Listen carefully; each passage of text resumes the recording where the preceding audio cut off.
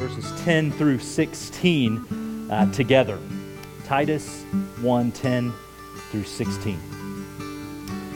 Paul writes this, "For there are many who are insubordinate, empty talkers, and deceivers, especially those of the circumcision party. And they must be silenced, since they are upsetting whole families by teaching for shameful gain what they ought not to teach." One of the Cretans, a prophet of their own, said, "Cretans, well, they're always liars and evil beasts and lazy gluttons." Well, this testimony is true. Therefore, rebuke them sharply, that they may be sound in faith, not devoting themselves to Jewish myths and the commands of people who turn away from the truth. But to the pure, all things are pure. But to the defiled and to the unbelieving, nothing is pure, but both their minds and their conscience are defiled. They profess to know God, but they deny Him by their works. They're detestable, disobedient, and unfit for any good work. Father, we come before you now asking for more grace. Lord, we need the grace now to hear your word, to know this is your truth, to receive it, to apply it, to consider it in our own life and in our own ministry here at Meadowview. Lord, I'm thankful for the love you've given us for your word, and I pray now that we would just be not only those who hear it, but those who do it. We pray it in Jesus' name. Amen. So, things have never been this bad before. Now, we've probably all said that at some point in our life, and we've certainly all heard someone say that at some point in our life as they would evaluate maybe the culture around us, things that are shifting, immorality. But we have to ask the question, things have never been this bad before.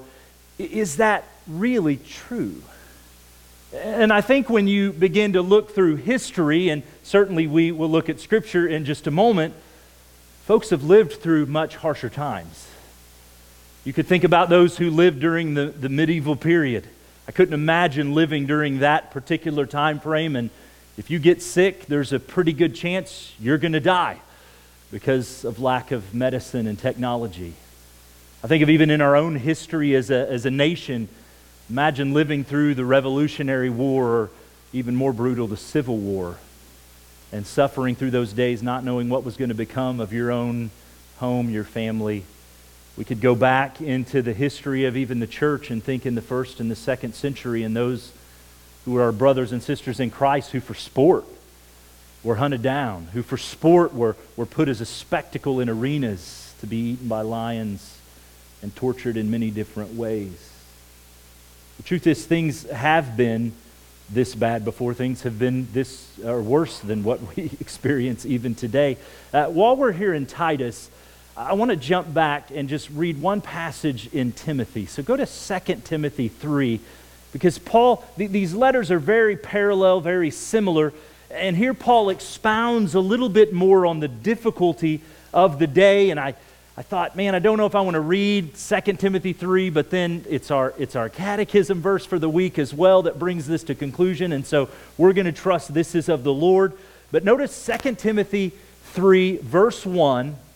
We're going to move through the whole chapter. Understand this, Paul says to his son in the faith, Timothy, that in the last days, which is really just a description of the times that we're going through now, the times that are to come, in the last days, there will come times of difficulty. Well, why is that, Paul? Well, people will be lovers of self.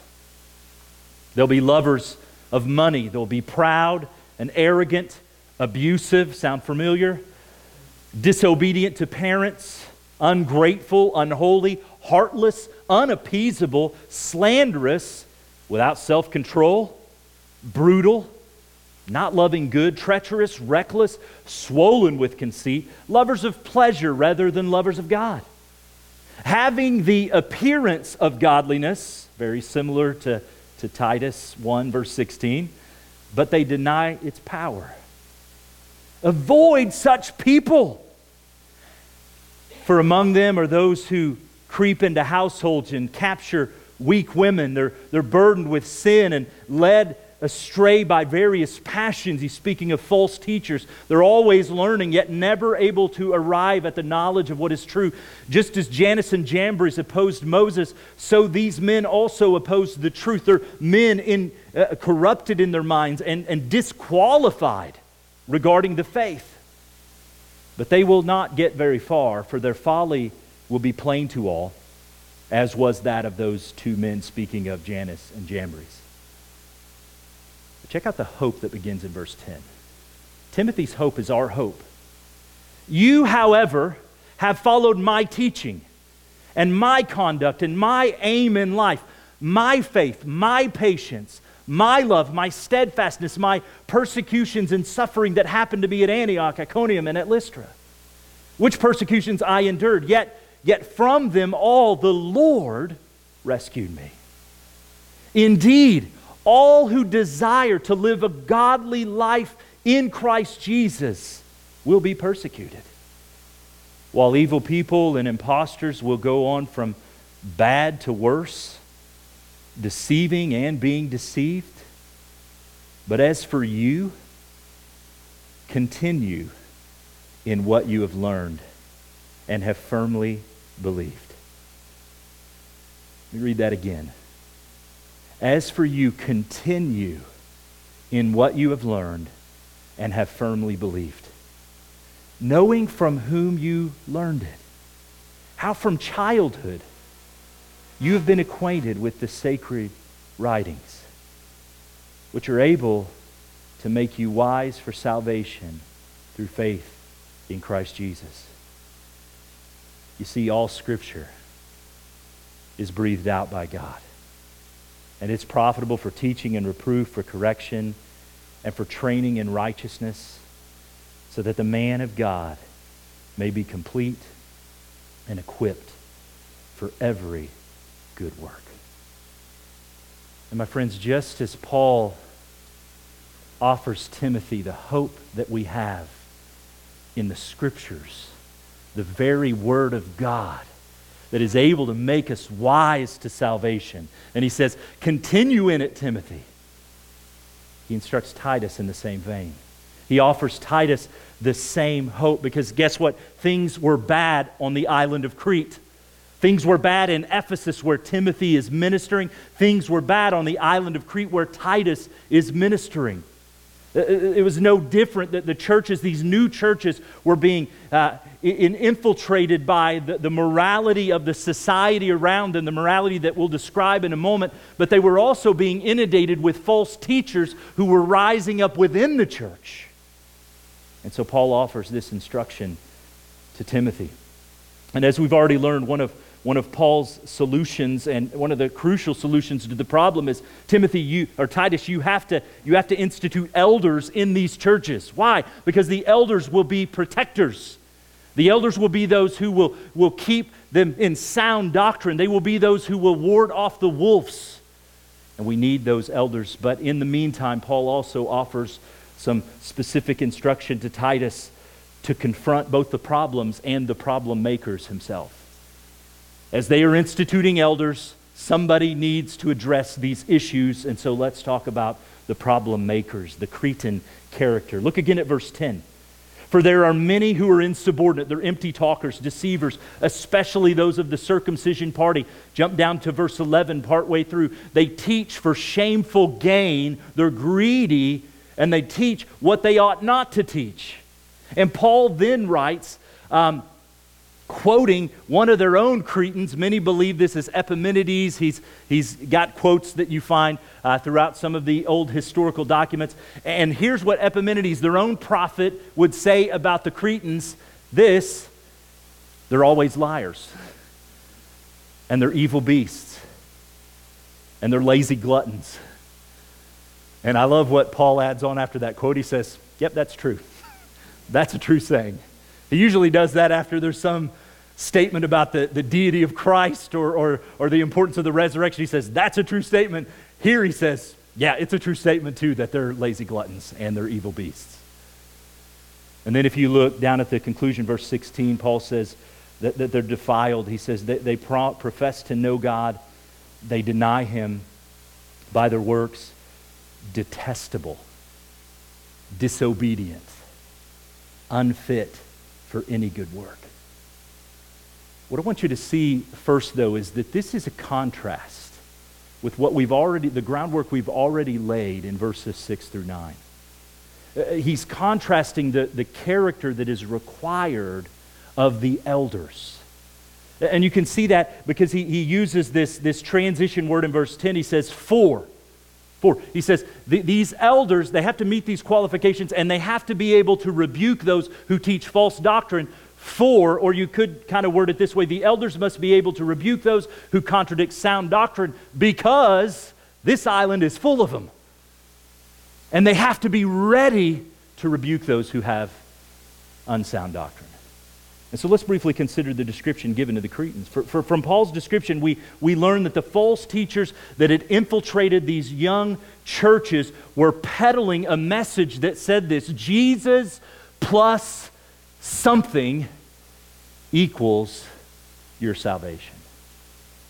So for some, they were teaching it's Jesus plus circumcision, because we see Paul immediately address the circumcision party.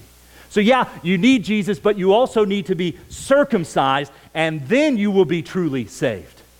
For others, they would add in it's Jesus plus your genealogical connections. They would begin to dig through what tribe are you from, what family are you from, and if you meet those qualifications, then you can be a genuine believer. For others, it was dietary laws, other laws related that could find within the law of Moses. You may remember this is the same issue that Paul wrote to in Galatians. That was our most recent book study. And Paul was writing and saying, who's bewitched you? Who's pulled you away from the true gospel? Who's peddling this stuff? Paul was very harsh as he wrote to the Galatians, harsher than any other letter. This is what happens and what was common in the first century as Jews would try to blend the law with the gospel. It doesn't work. It don't work in that way. You see, the gospel message is what? It's Jesus plus nothing. It's Christ alone who saves. Paul refers to the problem makers as empty talkers. Now, to be sure, they're empty talkers, but they're smooth talkers. They could convince. That's what he wrote to Timothy in chapter 3, that when they're getting into the houses and they're leading people away. They're drawing people away. He says they're empty talkers and they're deceivers. Their message is off point, meaning it's not the gospel of Jesus Christ. Therefore, it is empty. And it is deceptive. Because it's not what's true. But it wasn't just their message that was off point. Their character was also off point. Last week we were challenged by Brian that our faith needs to be one that we show, and it needs to be one that we tell, from Thessalonians. Great challenge for us. Well, these false teachers were neither showing it or telling it. They were wrong on both ends because their message was off and their character was off. And this is why in the conclusion Paul writes that they profess to know God, but they deny him by their works. Nothing about their lives was loving. Nothing about their lives was joyful or peaceful or patient or had anything to do with the fruit of the Spirit. In fact, it's the opposite. What words does Paul use to describe them? Greedy. They're deceivers. They're lazy. They're evil. They're unbelieving. Unfit for any good work. As you can imagine, their bad character, their bad teaching was causing some real damage in the churches. It was causing real damage in the lives of the believers that made up those churches. Friends, we cannot afford to be naive here. Bad theology leads to bad behavior. And both of them diminish the glory of Jesus Christ. Bad theology diminishes His glory. Our bad behavior, since we are meant to be lights that reflect the light of Christ, diminishes the glory of Jesus Christ. Paul writes that whole families were being upset by their teaching, even adding that they're teaching things that they ought not to be teaching. Many in the churches were devoting themselves to Jewish myths, to commands of people who are turning away or have turned away from what is true. And so, again, the Judaizers, this is the term you find in other places in the New Testament, the circumcision party, were distorting the message of Jesus by adding new requirements to salvation. And their recklessness with the gospel, their recklessness with their own character, was hurting people. Was hurting the faith of people. There's currently a mini-series podcast. Some of you I know have listened to at least some episodes of it. It's called The Rise and the Fall of Mars Hill. It has been and continues to be the #1 religious podcast in America. And in this podcast, they trace the rise and the failure of Mars Hill Church in Seattle, Washington, which was led by a pastor named Mark Driscoll. And week after week, as I've listened to the podcast, trying to glean and trying to learn a little bit from it, I hear stories of people who were part of the church. Their testimonies. Some of them were a part of the church and they left the church because they were hurt. Some of them have not gone back to any church because of the hurt that they experienced there. Maybe it was, in some cases, it's bullying, it's manipulation that was done by people in power. In other cases, it was bad theology that came alongside the gospel that distorted the gospel so much that they don't even know if they believe it anymore. And the truth is, I regularly interact with folks who don't attend church because of some way that the church has hurt them in the past. And I do know that in some of those cases, it's an excuse, right? We're going to get hurt wherever we're at, and it can be an excuse, a convenient excuse to say, I just don't want to go to church. But I also know that in many of those cases, the reality is true. People have been hurt by the church. Legitimately hurt by leaders within the church. Actions of prideful, greedy, power-hungry, immoral leaders has damaged their faith. If you think of what you see on the landscape, and I don't know how much attention you pay to this, I pay pretty significant attention to it. There's a lot of controversies going on in a lot of different groups of churches right now. A lot of sexual abuse scandals that it sure seems like were covered up to just see if they would go away. And this stuff's starting to come to light, and you're beginning to see whole groups of people that have been hurt by the church, by a gospel message that was distorted, and by leaders who really weren't qualified to be leaders according to their own actions. You see this happening within the Southern Baptist Convention right now. You see this happening now within Hillsong Church from Australia. I was a follower of Ravi Zacharias, who was the #1 Christian apologist internationally for 2 decades. Ravi was invited to any college campus to be the one who would stand and debate the philosophy of Christianity and give an apologetic for why God is the true God and Jesus is the true Savior. And shortly before his own death from cancer a couple years ago, just after our college group heard him at Passion, accusations began to float. And after his death, it became very evident. Major sin issues in his life. This is the kind of stuff that hurts people. This is the kind of stuff that turns people away from Christ, because we who represent him are not truly representing him in who he is. And that's why there's qualifications. It's why we have to take the qualifications seriously. In Crete and beyond Crete, the Judaizers' message of Jesus plus whatever was creating a superclass of Christians and then a subclass of Christians down here. This is something that I believe many of us in this room can relate to, because we grew up being taught that, yes, you need Jesus, but you also need, and then the list began. You got to read your Bible every day. You got to pray, and if you really want to pray, you got to get up at 4 a.m. in the morning and really pray for 2 hours before the day starts. Right? And the checklist continues. We could all go through that. And listen, none of those things are bad. Is it bad to get up at 4 a.m. and pray? Absolutely not. Is it bad to read our Bible every day? No. But what's bad is when we say you need Jesus and you need this. It distorts the gospel. We need Jesus and Jesus alone. And when we have Jesus, then we're compelled to do those things because I love Jesus. And I want to pray. And I realize my need for that prayer. And I want to read my Bible. And I want to participate in the life of the church and be involved. But we can't manipulate people into saying, yeah, you need Jesus, and then, yeah, check these 8 boxes after that, and then you'll be the Christian that you need to be. It's a distorted gospel. So because of that, some of us still beat ourselves up every day. We don't check that box. We think, oh man, what have I done? We feel as if Christ is now turned away from us.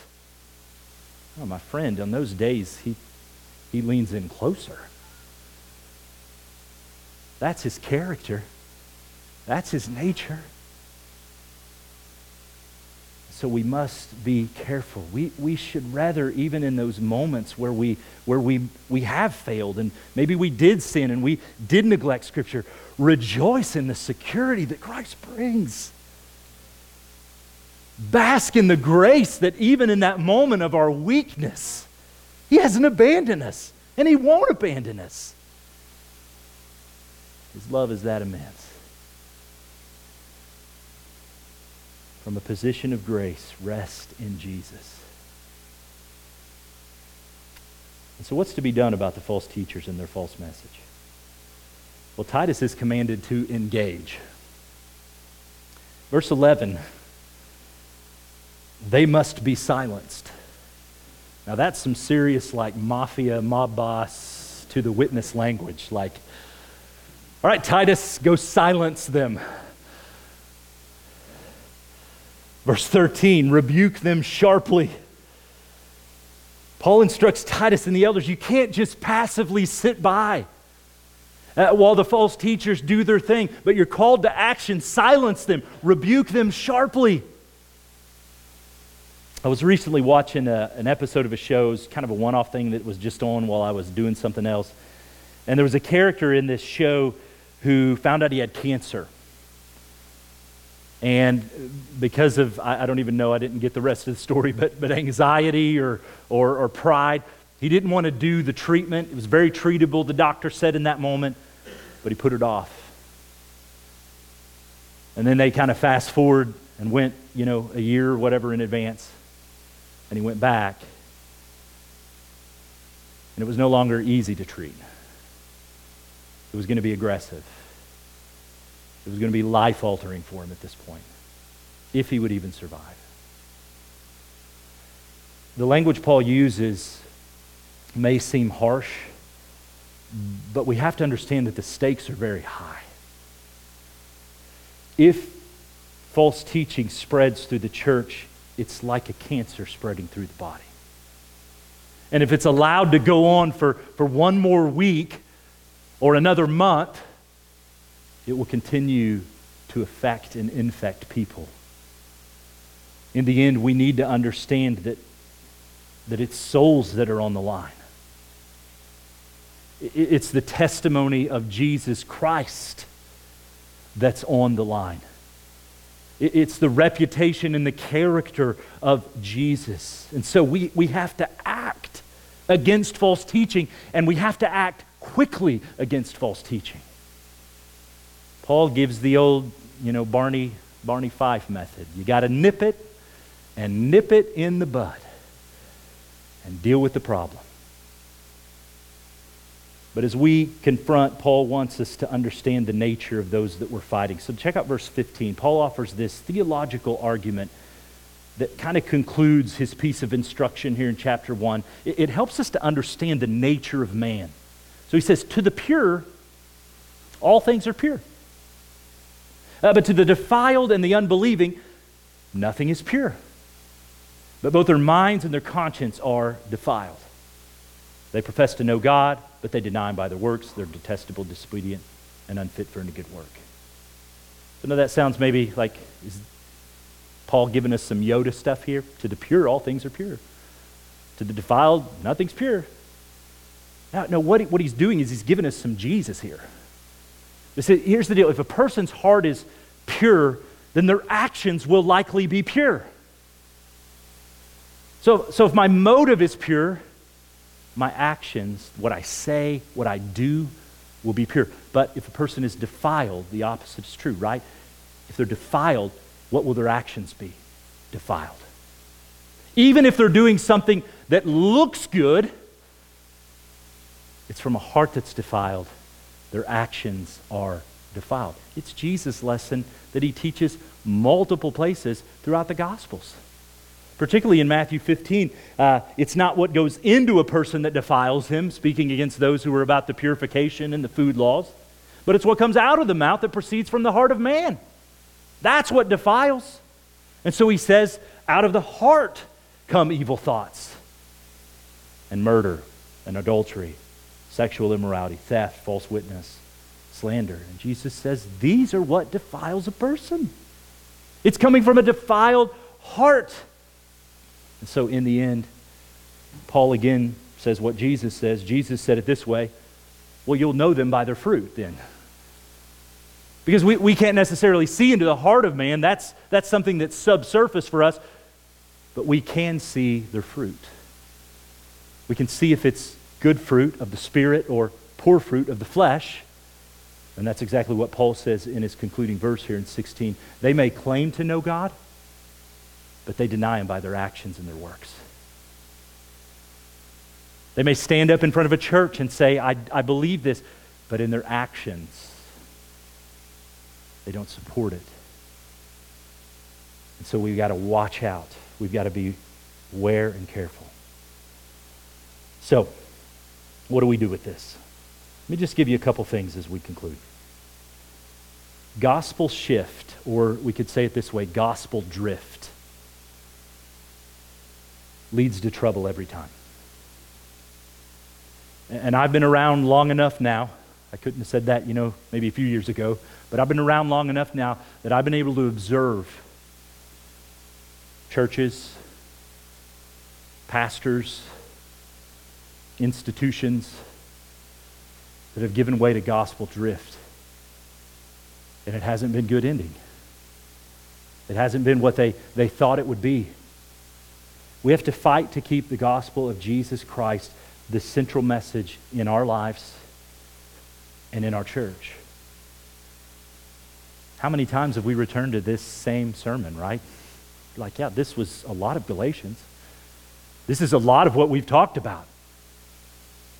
And because it's very important, because as we've said before, the gospel is all we've got. I don't have anything else to share with you other than Christ and Christ alone saves. And if we drift away from that, even if it's drifting towards something that seems good, friends, it's not good. It must remain central to who we are. So that means we have to avoid adding to or taking away from the message of Jesus' death and resurrection. We can't add laws to the list. We can't say Jesus plus and then give a list of things to do. It's adding to it. But there are others who try to take away from it. They try to diminish the importance of the atonement. They try to diminish the importance of the fact that Christ's death was propitiatory, meaning that He on the cross took my sin as a punishment, the punishment that I deserve, the punishment that you deserve. He took that hell and endured it on the cross. See, there's some who want to pull some of those pieces out of the gospel because They're offended by them. Well, as good of news as the gospel is, it is offensive.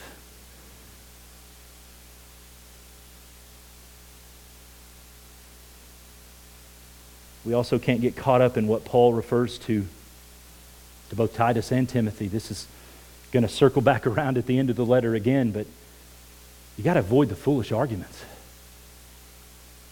He tells both these guys, you got to stay out of the weeds. You're going to miss it, and you're going to drift away from it. And I don't believe that Paul is discouraging, earnest theological debate as it comes to the doctrines of Scripture, that we need to stand and we need to argue for the deity of Christ. We need to argue for the humanity of Christ. We need to argue for things like atonement. I don't think that's what Paul has in mind. He has distracting arguments in mind. So I just picked a few from our modern culture. Politics distracts. Politics can pull us away from what's true in the gospel. Because you see, as Jesus said, my kingdom is not of this world. It has nothing to do with you, Pilate, and the Roman Empire. It has nothing to do with the Greek Empire. It has nothing to do with the American country, the United States, Canada. My kingdom is not of this world. And when we in our minds can get intermixed, politics can pull us away from the gospel of Jesus Christ. And I think we've seen that on both ends of the spectrum over the course of the last decade or so. But the other thing about politics that I'll warn, maybe is a little bit of a side note, it alienates too. If I'm going to stand on a political platform, then I've already alienated the other people who are on another political platform. Not sure what I was trying to spit out there all at the same time. And those are the people we need to reach with the gospel of Jesus Christ.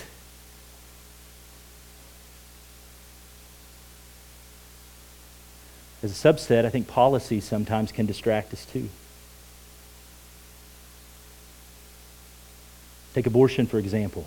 We can fight hard for the cause of life. We should fight hard for the cause of life, but sometimes in that fight for the cause of life, we forget that the people we're fighting also are alive. And they're also going to spend eternity in heaven or hell. And our pro-life agenda focuses only on what's happening in the womb and not what's happening in the world around us. And we forget that people are involved on every level. I'm convinced, and I don't believe I see this here at our church, but as I look broadly, that many professing Christians, at least functionally, believe this legislator, this party, this piece of legislation will be the Savior. And I assure you it will not. Because there's only one Savior. And then, a lot of you grew up in Baptist circles, so there's foolish arguments about carpet and colors, worship style, all of those things that, man, and I sit back and I think, Satan has to love this. How easy this is for him to just introduce this stupid, non-eternal, mattering thing in and watch a church explode over what's so mundane and so ridiculous. Petty issues. Here lately, too many Christians, and I'm thankful, as I even wrote this, I just said, thank you, God, that we've been able to navigate through these things. But there will be more things like this, and it's why we bring this up. But many have been wasting their time arguing over masks, vaccinations. Do I enjoy personal liberty? Absolutely I do. But what happens is we view personal liberty as more important than redemptive liberty that's found in Christ and Christ alone. And what we see from the Gospels and Jesus' own teaching, and some of us guys have had this conversation, is that Jesus is the one who's willing to even give up his personal liberty for the cause of redemptive liberty. It's a battling of kingdoms, and we're right in the middle of it. And I've heard the testimony dozens and dozens of times how churches, over that issue, they don't even exist anymore. Or they exist in shatters and pieces. What's happening? It's damaging the faith of others. It's the thing that Paul is writing to Titus about. Guys, when our message of personal liberty overshadows the message of redemptive liberty, then we have a serious problem. And that's what I'm saying. There are a lot of churches right now that have some serious problems here. And it breaks my heart. And we're not immune to gospel drift. We're not immune to this. And it's why Paul is so adamant with Titus, and it's why we need to be consistent and adamant as we move forward. Bottom line, what needs to happen is we need to know the gospel then. Better than anything. We need to cherish the gospel more than anything. We need to delight in the gospel. We need to fight for the gospel. And that requires us to be students of the Word of God. Spending more time here than we spend on the internet or social media or watching the news. Digging into the truth of Scripture so that we can know what is true and what is right. I tell you, that's why I really appreciate what Josh and Jesse do every Sunday night with our Thrive students. Because every night they look at a passage of Scripture, a story from Scripture, and in that lesson it arcs over and it connects it to the gospel of Jesus Christ. And our students are seeing, okay, that's the central message. That's what it's all about. That's what we can't drift from. It's what we're working towards in our Knowing Him course that we're involved in. There's books that we need to read, time that we need to invest to study. Not so we can be a super Christian, so we can remain faithful. And see, finally, once again, we're reminded that we have to strive for Christ-like character, avoiding the character of the flesh. Again, it's contrasting these two thoughts. You know, our tendency, I didn't know if you knew this about yourself, our tendency is to be greedy. It's to be lazy. It's to be disobedient and evil. But in Jesus, we're called to more.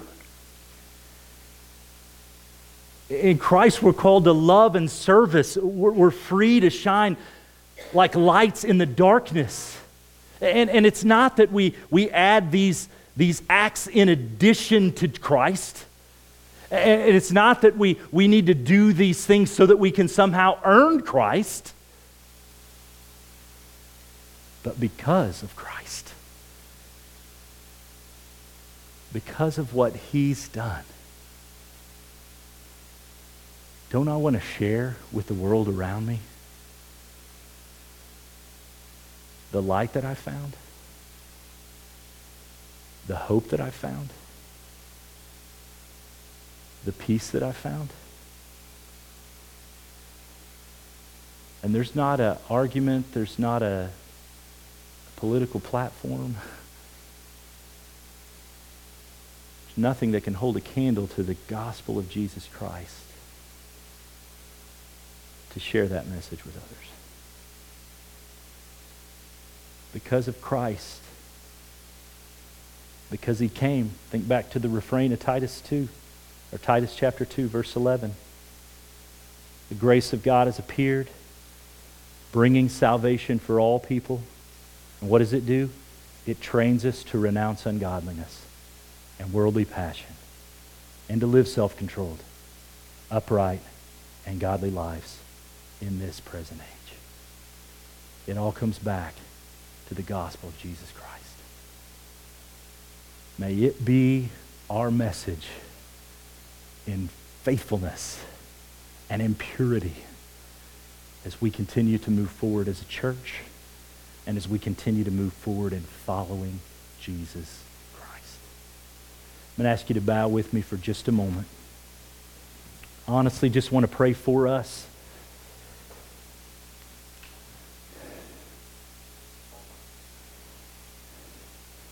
But if you're here and you have questions about this gospel, I also want to invite you to pray. You can come right over here to the room just to my right and pray in our prayer room. Somebody can pray with you. Or maybe you're here and you say, I've drifted a little bit. I've moved into areas where I've focused too much attention on the wrong thing.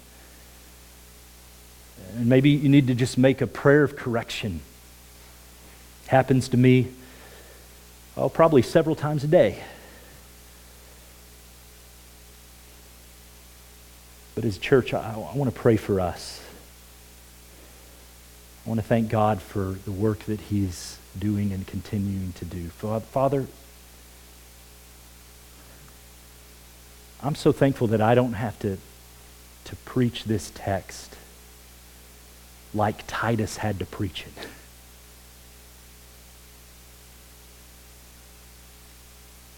There's no one I have to silence, at least that I'm aware of.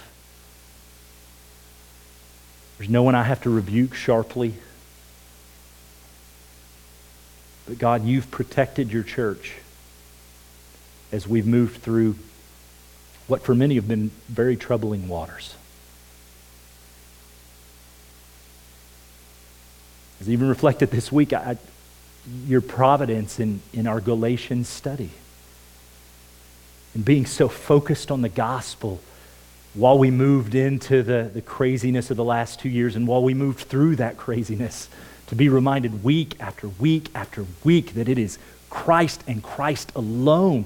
He's why we gather. He's our hope. And so God, help us to keep it that way. Help us to be engaged politically. Help us to be engaged in policies that need to be made, policies that will protect life and do good.